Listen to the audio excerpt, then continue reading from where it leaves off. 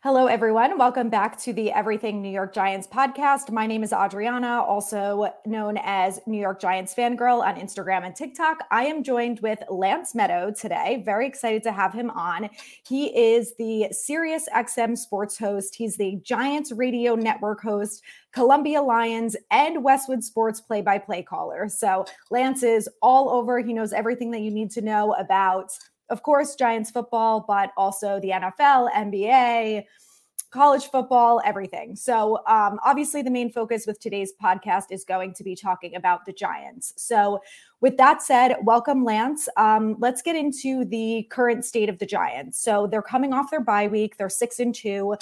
A lot of really good things that we saw in the first 8 games. Obviously, a lot of things that need to be worked on. But I think overall, as a fan, from, speaking for myself, I feel pretty optimistic about this team and feel like they are exceeding my expectations every week.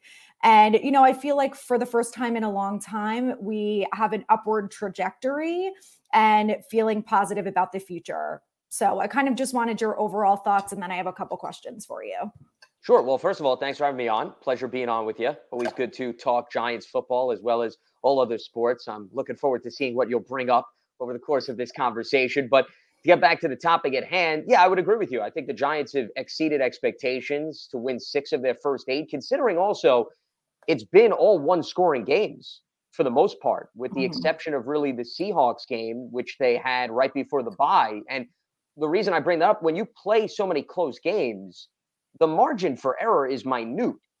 You have to have the ball bounce your way. You have to have a lot of things go right. And to the Giants' credit, it has gone right. I think the coaching staff has done a really good job bringing out the most out of this talent group in terms of their ability to protect Daniel Jones on offense and have him make good decisions, protect the football. On defense, Wink Martindale has tapped in to the bulk of the roster. He's not necessarily relying on one guy. He's tailoring his game plan to each opponent. So you go in, you play the Giants, you don't know what they have up their sleeve. So I think the coaching staff deserves a lot of credit. But all in all, if you would have told most people they're going to win 6 of their first 8 games, I'm sure pretty much the entire Giants fan base would say, I'm going to run to the bank and I'm going to try to get some return on that investment because that is unreal. They're not going to offer me this interest rate any more so beyond. So, yeah, all in all, very positive over the first half of the season. I don't think there's anything to doubt that.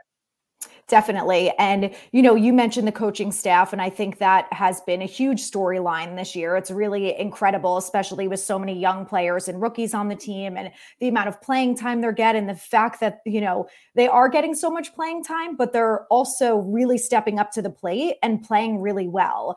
So I heard Mike Kafka say today, that over the bye week, they tried to figure out some ways to kind of get the ball moving on the offense a little bit faster. Now, obviously, we've seen that throughout the first 8 games or so, they rarely have scored in the first quarter. So in your opinion, from what you've seen, what do you think is going to make the biggest difference in this team moving the ball forward in the first half, in scoring off the bat, and just moving down the field?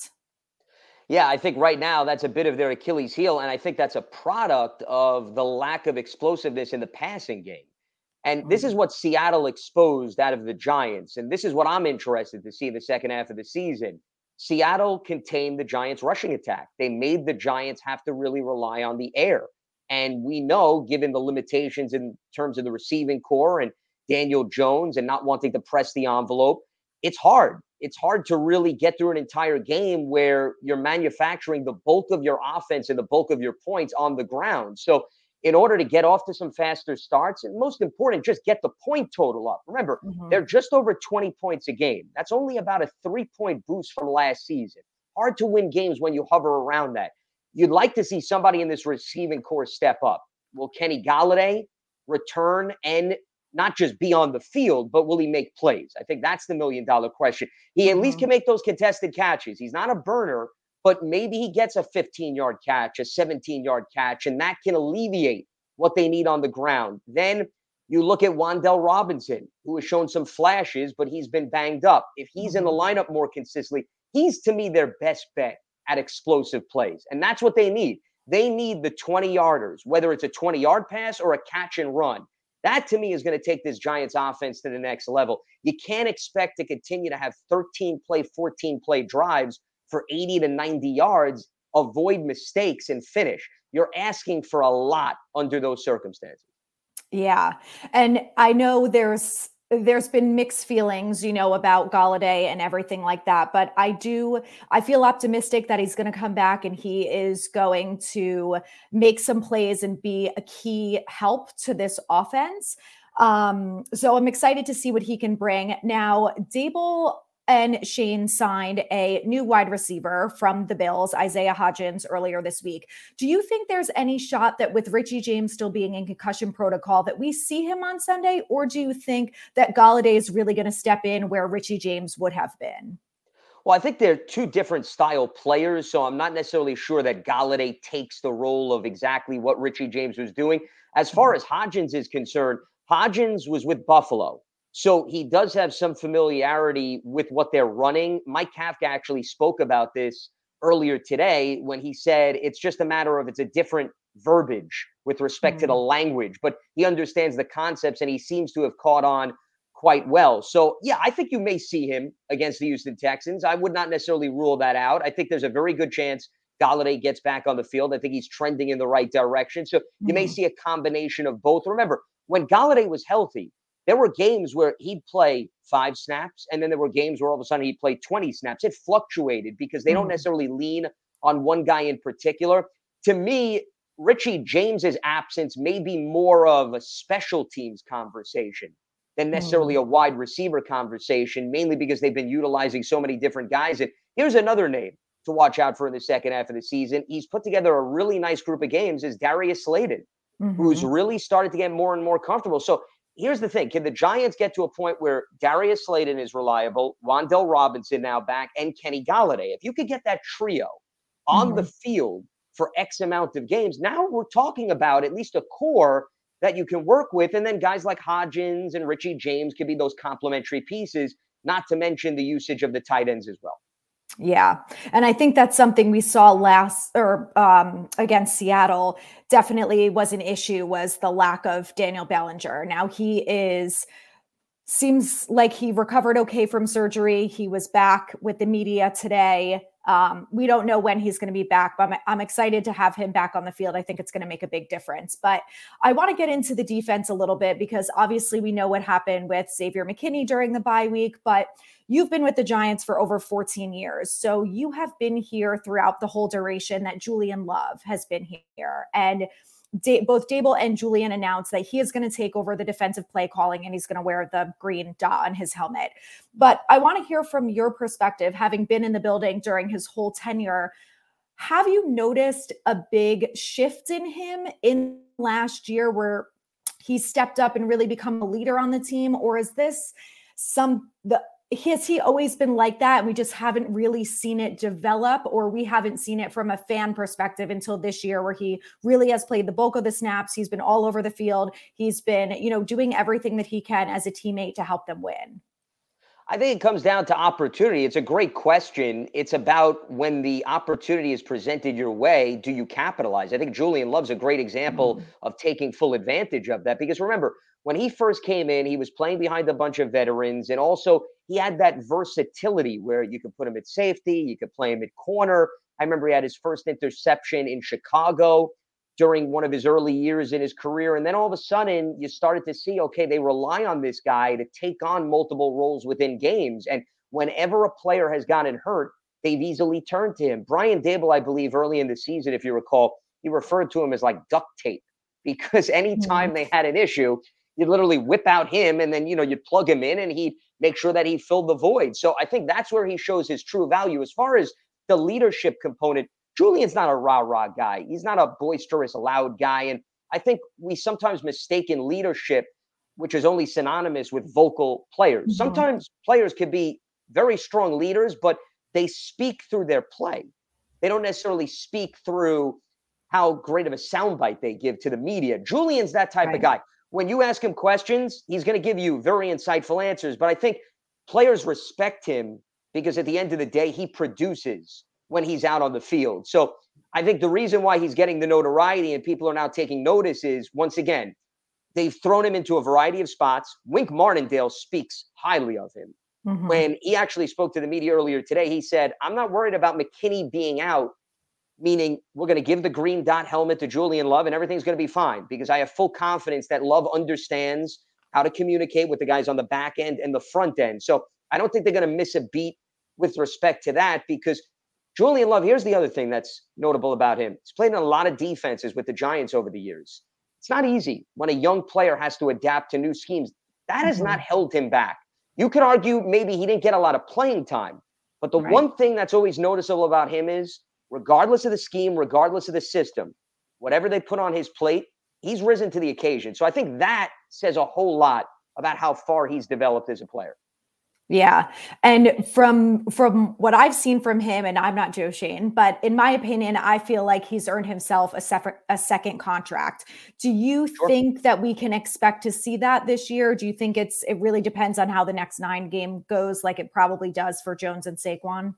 Yeah, I don't think anybody's going to get an extension in the midst of the season, if that's what you were inferring. After the season, sure.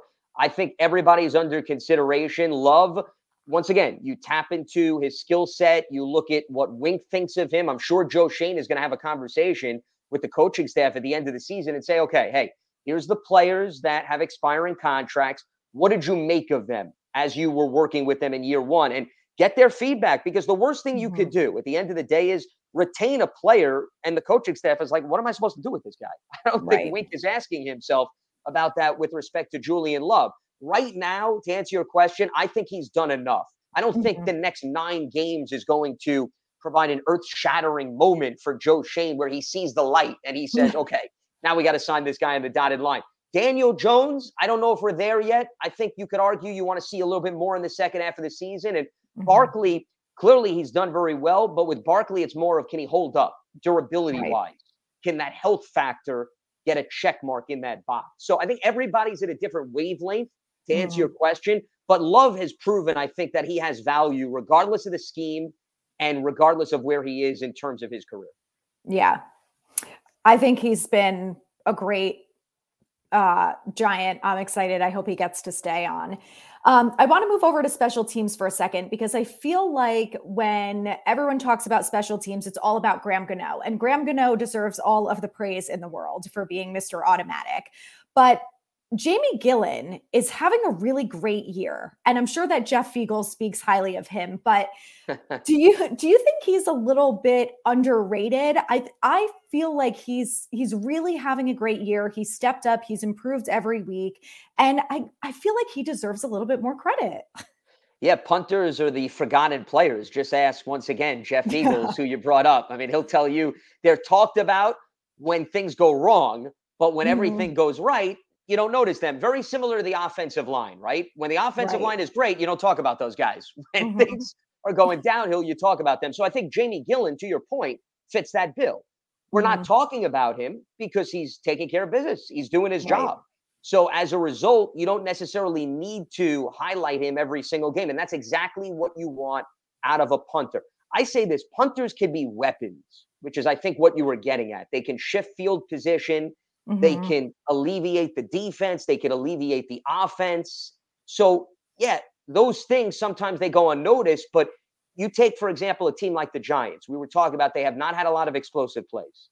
They haven't been extremely dangerous through the air. So at the end of the day, if you're going to have to put together 10, 11 play drives and the bulk of it is coming on the ground, if as a punter, you could shorten the field to maybe have to only go 55 yards. I mean, that is huge. And the same thing in terms of telling your defense, you have 80 yards to defend, as opposed to the opposing offense now only has to go half the field. Those dynamics play out. I mean, I don't want to get off topic, but another team that you mentioned at the top that I cover, I call play-by-play for Columbia. They've had their fair share of issues in the punting game all season. It's come back to bite them. Now they have found a player who has helped solidify that. It was a huge difference in terms of their last win against Harvard. So my point is, NFL, college, high school, the punter is a weapon. You just want to make sure that they're doing their job so you don't talk about them. And yes, Gillen deserves credit, but I think it's fantastic that we're not talking about him. We should not be focusing our conversation on the punter of an NFL team. I'll tell you Right.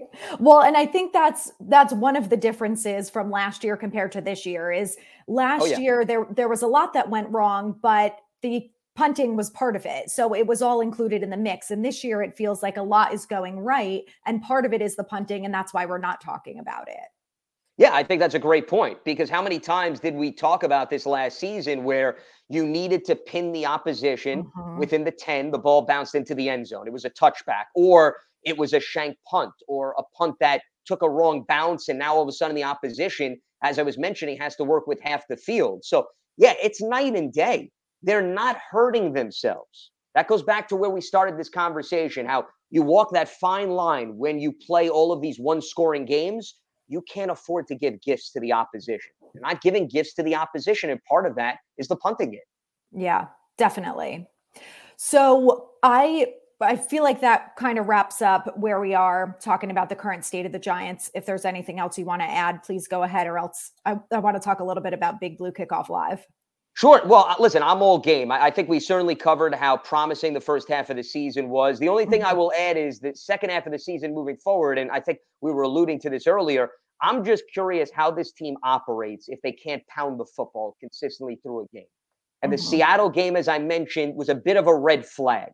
How does this team adjust if Daniel has to throw the ball 35 times? If he Right. has to get into the high 30s, the dynamics of the team change. That to me is going to be something to watch. And that very well is going to define the second half of their season. Mhm. I agree. And I think if there's one thing we've seen so far is that the coaching staff has done a really great job of making adjustments. And of course, the players have done a great job of executing. So from a fan perspective, I feel optimistic that based on what I've seen, that I feel confident that we'll see some of that in the second half, that we're going to see a better passing game and everything like that. But again, it all comes back to execution. So, we'll see starting on Sunday. Sure. And it comes back to the wide receivers that we talked about. Those guys Mhm. stepping up, making. So to your point, there's a lot of factors in the mix. But yes, the coaching staff has handled its business, and that at least gives you confidence that they can adapt and adjust moving forward. Mhm. Definitely. So, moving over to Big Blue Kickoff Live, which for those of you who don't know, it is a daily podcast from the Giants. Lance is one of the hosts, along with a few other people in the building, and they take calls from fans. So, I have listened to my fair share of Well, and episodes. we appreciate that, of course. I've called in a couple times as well. It's hard to get through, Oh, but yeah. fans are very opinionated, which, we all know. We've been on Twitter. But from someone who's listening in, you guys do a great job of covering off on everything before you take the calls from the fans. How do you maintain a normal blood pressure when you have insane calls from people who are just, I mean, I see it on Twitter. I mean, when Joe Shane didn't make a trade, I saw tweets saying that Gettleman was a better GM. And I thought that was never something I'd ever hear in my lifetime. So some of you, you're just very calm and you tell them the facts. And I just need to know what that is like. Well, meaning I take my medication correctly, the right dose. Is that what you're insinuating Beforehand. before the show? Yeah. Yeah. Well, here's the thing. I host tons of shows on Sirius XM, so I deal with callers all the time. I mean, it's really Mhm. not uncharted territory for me. And listen, I understand fans are short for fanatical at the end of the day. People are going to get emotional. They're passionate about their team. I completely understand that. But, I try to stay even keel. That's always my Mhm. goal when I do a show. I'm not here to get the pom poms out.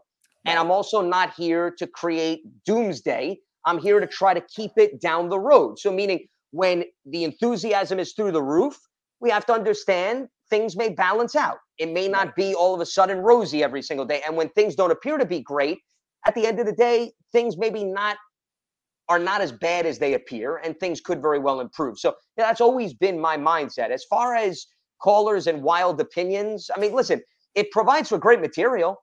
I Oh, can't complain about that, absolutely. right? We got something to react to. Do you Mhm. have to sometimes struggle to pull back the layers of the conversation and try to get us back on the straight and narrow? Yeah, sure. It's always challenging from that standpoint. But no, I mean, I never take them overly too serious. that, all of a sudden it's exhausting and you don't enjoy it. It's sports talk at the end of the day. It's not life and death. It's sports entertainment. We can't lose sleep over in the big picture of things that are fun, but they don't necessarily, thankfully, affect our daily lives and our well-being. Mm-hmm. And it's fleeting. When the Giants win, everyone's excited. We're going to the Super Bowl. And then when they lose, we're the worst team ever. And the highs and the lows. Yes. Changes very drastically. So since you mentioned on Sirius, you also do call-ins with NBA and MLB and stuff like that. Have you noticed any similarities or differences between fan bases and leagues? So are NFL fans any better or worse than NBA fans or not? That's a good question. I haven't necessarily looked at it through that standpoint. I would say the common element is whether you're a fan of the NBA or the NFL, everybody complains about the officiating. If I had a nickel for every time I'd get a phone call about officiating, everybody just goes crazy over the men and women in the zebra shirts. So I think that's a common element. As far as would I put one sport ahead of the others, maybe baseball's more on the back burner, I would say, in comparison to the NFL and the NBA. And I think part of that is maybe in baseball, we have a little bit more separation in terms of the level of competition in comparison to what we're seeing in the NFL and the NBA, meaning that in the NFL, as you see with the standings right now, there's a lot of teams mathematically in the mix. In the NBA, because pretty much 50% of the teams make the playoffs, you can really stay in it for the thick of things. Baseball, we've seen some drastic drop-offs based on previous seasons. So I would probably put the height of passion maybe a little bit more from the NBA and the NFL front. But there are passionate fans. They're rowdy in just about every sport across the platform. I don't know if I want to give credit or give a step up to one segment of the fan base versus the others. Yeah, that's probably a good plan. So it would make for a good conversation, though. No doubt about that, especially if you open this up to fans and, they wanted to put their foot down or put their stamp on it. Oh, yeah. I'm sure that would be an interesting conversation. So speaking of some fanatical fans, there is one specific Big Blue Kickoff Live fan who, if you guys have listened to the show, I'm sure that you have heard him call in once or 10 times. And he is Charlie from Maine. And he calls in very often. He's a longtime caller, and I've been listening to the show for a while, but I never got the full backstory on Charlie. And if you've listened in the past or now you're going to start listening, keep an eye out for Charlie. But it seems like you guys have a different type of relationship with him than some of the other callers that call in regularly. Like I've heard Len from Maryland and some of, Rick from Tampa, some of those guys. But Charlie is a special breed. And that's one way to put it. Gently. Yes. But so how did the whole Charlie thing start, and what is it like to speak with him so often? Well, I have not spoken to him actually on the program in quite some time. I think he knows to stay away from calling in when I am one of the hosts, because I think he caught the messaging from me that we don't necessarily go out of our way to take his phone call. So I have had many interactions with him in recent history. My luck, though, he'll listen to this program and he'll now all of a sudden go to the opposite end of the spectrum. First of all, thank you for bringing him up within a conversation. I can't say that I've ever fielded a question about a caller into a show, Adrianna. So, you really have taken journalism and interviewing to all new heights. I just want you to know that I'm going to remember this moment. Nobody has ever asked me a question about a caller involved in a show I do. I am now entering uncharted territory. Never thought I'd go here. So that's number one. Well, as far Charlie is apparently he made quite the impression on you. I can only imagine the rest of our listeners and viewers in terms of how they feel. As far as the backstory, boy, we've been doing the show for so long. I can't even tell you when he first called in. I just know that clearly his views and opinions are out there, as you had mentioned. He's not necessarily somebody that thinks always logically and with rationale, if that's one way that I could put it. It's all good and fun. He's known for his lobsters in Maine, of course, which he always refers to. And one thing that sticks out to me, if you want some of the backstory, is, and this is maybe where he really entered territory, unlike any of callers, he would always complain about the injuries on the team, which I'm sure a lot of fans do. So he would recommend, because he clearly has a medical degree, in case you were wondering, he would recommend medication that we should pass on to the front office and the training staff that they should give. There's this cream. It's called Annika. I didn't know that I'd actually recommend it on your show. I have not tried it, so I can't speak from experience, people. But apparently, he's very fond of that medication, and he suggested that we pass it on. I have not had an opportunity to experiment with any of the players or recommend it. I'm still working on maybe getting some pay in terms of the promotion. So as soon as we work that out, I'll get back to you. But that's what I always remember. He would always have these wacky recommendations, and he loved Will Beatty. He has this fascination with former Giants offensive line Will Beatty. So every time the Giants would suffer an offensive line injury, he would always recommend they bring back Will Beatty. Whether Will Beatty was healthy, whether he was on to new things beyond his NFL career, made no difference. He holds a very warm place in his heart for Will Beatty. So he sounds like, based on that specific comparison, he sounds like a lot of Giants fans talking about Odell. There's no concept of reality. And I like Odell. He was an excellent player for the Giants, but he's coming off an ACL tear. He hasn't been on the field. No one knows what he's going to look like when he's on the field. And also we have less than $3 million in cap space, but we're going to sign Odell. We're going to sign him to a 10-year, $500 million deal. And, it's all going to work out. Yeah, there's no limitations in terms of salary cap space. Makes no difference. They'll find a way to work out the mathematics, and the negotiations will go very smoothly. So yes, to your point, every fan has one player in particular that they always think very highly of. So his category, it's Will Beatty. If you took another fan, I'm sure once again, they'd have Odell Beckham, or maybe somebody thinks very highly, of course, Eli Manning or Ahmad Bradshaw, Brandon Jacobs, you name it. Everybody always pinpoints one player. So he has, once again, a spot for Will Beatty compared to everybody else who's ever put on the Giants uniform. I can't tell you why, but that's the cup of tea that he sips on. Well, I hope that after Andrew Thomas's play this year, maybe he'll have a fond love of Andrew Thomas and add him into his O-line Hall of Fame, if you will. Well, listen, your guess is as good as mine. He was very critical of Evan Neal when Evan Neal had a few practices. So I don't know. I don't know whether or not that will actually come full circle, but I think that the Giants have some young offensive linemen. You would think he'd start singing a different tune at this point. Yes. Oh, you'd think one day. So talking about Big Blue Kickoff Live, you do some other radio shows like we talked about with Sirius XM. So I'm curious how that came about, because I know you've been there for over 13 years too, and with the Giants for 14. So and this I think is kind of interesting in my opinion, how do you manage both at the same time? Like, what is a day in the life like for you? Oh, it's busy. Sounds I'll tell you that. Busy, yeah. Yeah, I think you said it best. Yeah, it's a juggling act because so many sports seasons are interwoven. You don't necessarily do one thing, then that goes away, and then you focus your attention on everything else. It's a lot happening simultaneously. On a given day, I could be doing prep work and work for the Giants. I could be doing play-by-play prep, and I could be preparing for a Sirius show. So, yeah, it's a lot happening simultaneously. Keeps me busy and keeps me alert. I will tell you that there's not many dull moments or slow times, but like anything else, I treat it like you were in school, and when you prepare for a test and you're writing a research paper, it's piecemeal. I don't know, maybe you crammed, and I'm sure a lot of our viewers crammed. I wasn't a crammer.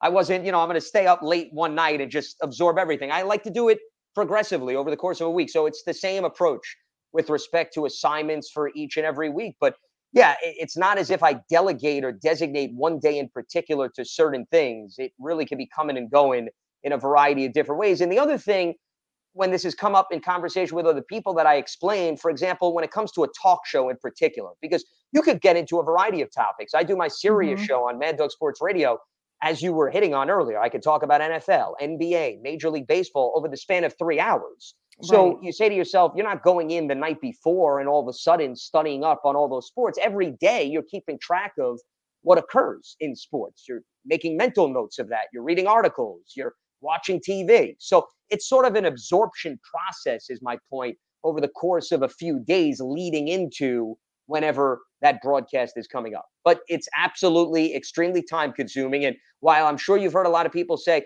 well, it doesn't seem like work when you love what you're doing. I don't disagree with that, but that doesn't mean it's not work. Right.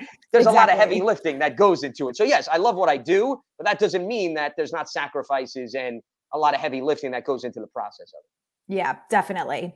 Well, and you mentioned the play-by-play calling that you do for Columbia, and I know some fans, and I think we've all been there at some point. I know it was a big thing during the Yankees playoffs, people talking about the announcers. So what is it like to do the play-by-play? And is it, I know that obviously it's very difficult, especially if you're doing something like basketball when it's so fast paced. What is it like to do that? And how do you kind of stay on top of it so quickly without, worrying about any type of mistakes or not getting your words out fast enough, anything like that? It sounds like it's very challenging. Yeah, you could get tongue-tied very quickly, to your point. Well, first of all, radio play-by-play is the true art of play-by-play. First of all, because radio basketball play-by-play specifically, which is what I love, yeah, I mean, there's rarely a second or two to slow down. I mean, I had the great pleasure of calling the NCAA men's tournament for Westwood One Sports this past season. I did the first 4 games in Dayton, Ohio. And, that was obviously a big career highlight of mine. You got to learn players that you're not watching on a daily basis. But to your point, the action in the blink of an eye, I mean, it's happening. So, you focus on the task at hand. You make sure you can identify the player.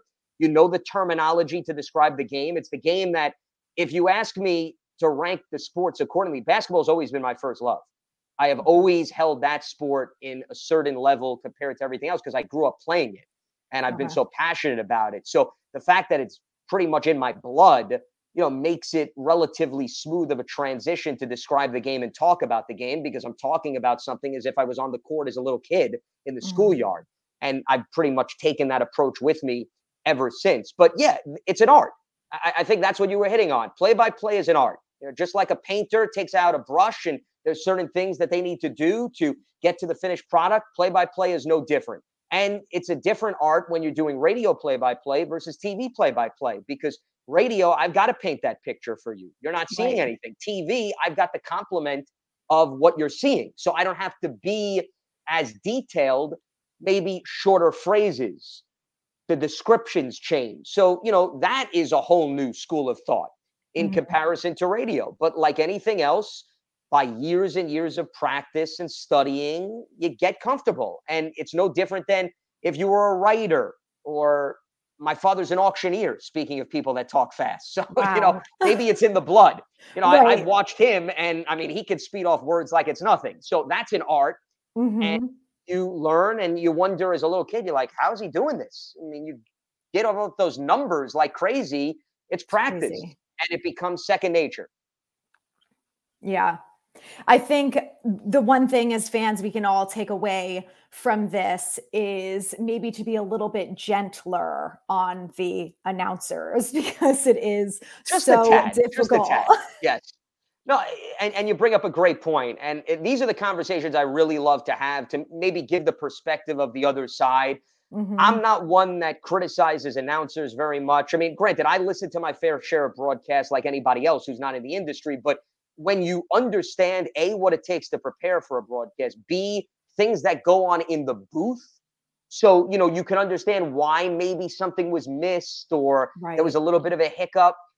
It once again, it gives you a different perspective. That doesn't mean that people are not entitled to their opinions, and you're passionate about sports. You can be critical like anything else. You don't need to ask people permission. But when you understand the nuances of what goes on in the industry, I think you said it beautifully. It gives you a little bit of a different lens. A different perspective, definitely. Sure. And I think, we touched briefly on the refereeing and some of the missed calls and stuff. And I think the same sentiment needs to go towards that as well, because it's just the nature of the game, and it's going to continue to change every year, especially when we talk about the NFL with the roughing the passer calls and the OPI and all of that kind of stuff. It's always going to evolve and change, but we've had calls go our way and we've had calls not go our way. And at the end of the day, it's somehow always going to even out in the wash, I hope. But, it's a difficult job. These guys don't do it full time. So I think just like the announcing that people, need to give them the benefit of the doubt. Yeah, and I think once again, you were spot on in terms of your perspective. It's something I preach a lot on even Big Blue Kickoff Live. I've said it time and time again, where I try to put myself in the shoes of an official, and you see things at full speed and there's a lot going on the field. It's understandable you're going to miss things. It's very difficult when you don't have the luxury of instant replay like the rest of us do, when we're sitting comfortably in our homes and you're like, well, how did he miss this? Or how did she miss this? Well, they don't see it in slow motion like we do. So things are going to happen. I think here's the thing, though. If you really put a referee under the microscope, the majority of the calls, they really are on point in getting. The problem is, it goes back to what we were talking about earlier, right? We were talking about the punter and the offensive line. Yep. You don't talk about them when they make the right calls. You don't talk about it because it's just expected. Right. But we got to take a step back and realize a lot of what they call is right on point. And they have a very strong view of that. It's just the ones that they miss get thrown under the microscope and you're like, oh, it's a killer. It strikes wrong in terms of the timing. It hurts momentum. And I always say that's the human element and the human nature of the game. Good teams overcome bad calls, vice versa. And that's how you really just have to suck it up. Yeah, definitely. And we saw that happen during the Jaguars game. That last minute was the longest minute of my life. Yeah. But at the end of the day, the defense prevailed, even though they had to deal with call after call after call during that last drive. No, and I think that's a great point. There were 3 defensive penalties on that final drive, and Jaguars are striking.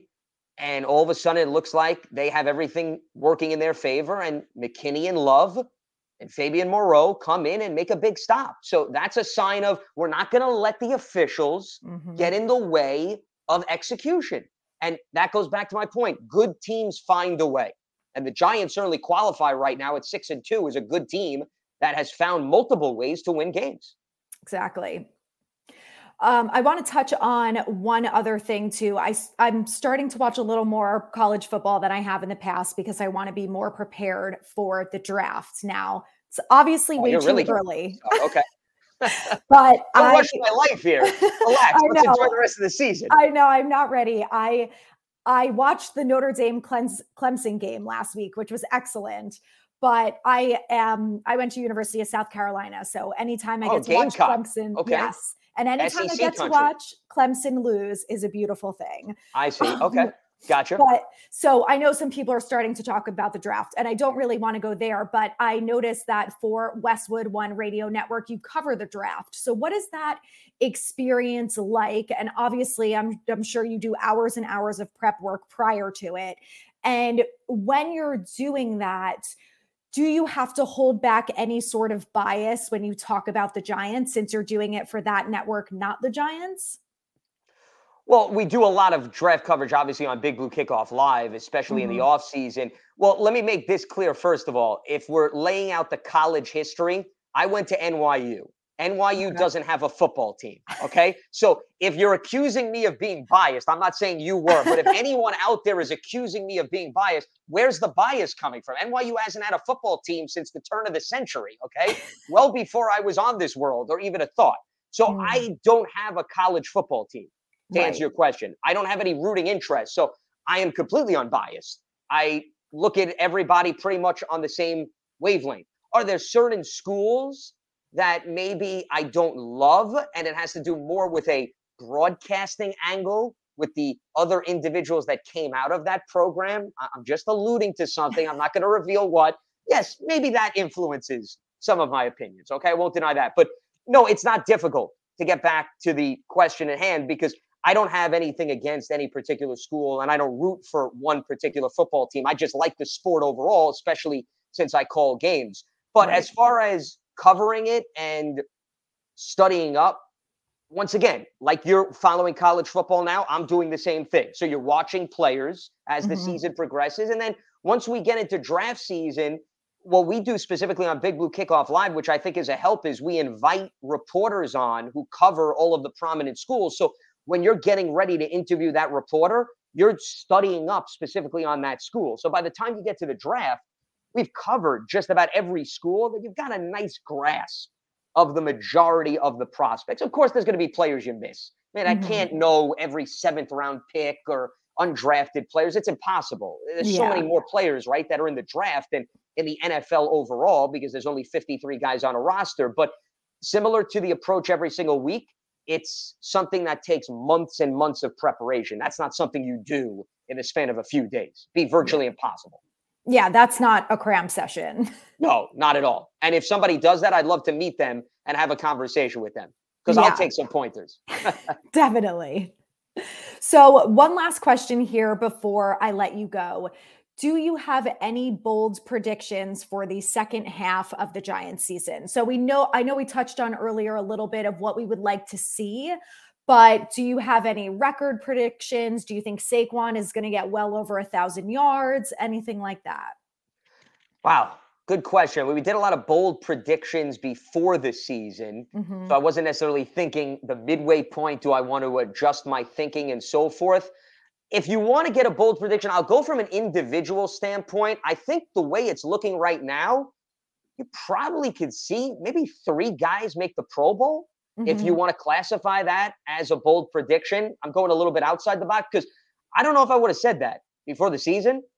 If 3 guys at least minimum have a legitimate shot to make the Pro Bowl, and I'm talking about clearly Saquon Barkley, Andrew Thomas, I think you can make a very strong case, and then pick who you want on defense. Dexter Lawrence, he's making a name for himself. Maybe one of the guys in the secondary. I mean, McKinney now is going to be sidelined because of the broken fingers. So, that hurts his cause. But it's very possible, once again, 3 guys make the Pro Bowl. And that, to me, is pretty bold given where this team was in the early stages of the season. So, I mean, that would be one that I'm thinking about off the top of my head. I mean, Saquon is on pace to probably have a boatload of yards. So I don't know if I want to necessarily go there. The one thing, though, that a lot of people pointed out that I sort of tried to bring them back from and rein them in is Daniel Jones, we're talking about. I mean, look at the touchdowns to interceptions. There were some people thinking he could get into that 30 touchdown total range, maybe even 35. And I said, first of all, nobody makes that significant of a jump in one season. Right. I think it's highly unlikely that Daniel Jones is going to get to 30 touchdown passes, given he's in the single digits right now. But hey, if he continues to protect the football like he's doing and they run the ball effectively, here's the beauty of the regular season and real life NFL games. They're not dictated based on fantasy numbers. You don't get style points. So if you could still win like this, you have a legitimate shot moving forward here. Yeah. I think Andrew Thomas could be an all-pro this year, the way he's playing. I made over the summer, I play around on DraftKings a little bit. I'm not a huge sports bettor, but I decided what the heck. So I put a couple dollars on Brian Daboll winning Coach of the Year before the season because I'm a psycho. Well, that's a bold one. You'll make a lot on that if it turns out to be true. So that's good. Those are the bets you should make. Okay. Right. And look at me, the way he's going, he just might win. He's making a very strong case. He's got some competition from Nick Sirianni and Kevin O'Connell of the Vikings, but no, he's definitely a top 5 choice. There's no doubt about it right now. Okay, so that was one. That was one. I also bet Kayvon, Defensive Player of the Year. Okay. That's extremely bold. Yes. Yes. And then I bet Daniel Jones, Comeback Player of the Year. Okay, another good one. Yeah, all good ones because there's a lot to gain from it if it comes to fruition. So, yeah, I like that. I mean, I would say one of the 3, you're in very good shape. Daniel Jones, he's got also a lot of competition for the Comeback Player of the Year. There's been a lot of guys who dealt with injuries or maybe they weren't in the lineup. For example, Geno Smith, the quarterback that the Giants just went up against, he's probably going to get a lot of consideration from that. And Thibodeau missing a bulk of the season already, that I think damaged his opportunity to maybe even do enough in the second half to get him the Defensive Player of the Year. Yeah, definitely. So we'll see. Optimistic in the offseason. I'm still optimistic now.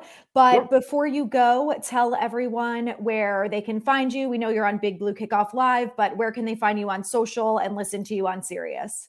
Sure. Well, on social, on Twitter at Lance Medow. And as you show in terms of your correctly spelled last name that is popping up here on the screen, Medow is the last name. So that's my Twitter handle. And then on Sirius, I'm on Sirius XM Mad Dog Sports Radio. That is channel 82. I have shows every Saturday and Sunday, 8 a.m. to 11 a.m. Eastern. And then I'm on NFL Radio, channel 88, all across the board. I do post-game shows after the Monday night, Thursday night games, during the day, morning, you name it. So if you follow me on social media, I promote all of the shows that are coming up. Perfect. Well, thank you so much for joining. Great to talk to Absolutely. you, and go Oh, Giants. listen, it was a pleasure having me on the program. Thanks so much for the invite and enjoyed the conversation. And yeah, it should be an exciting second half of the season. Here's the bottom line. We got some meaningful football ahead, which is going to be very nice and very refreshing. Yes, definitely. Something to look forward to. No doubt about that. Absolutely. Thank you.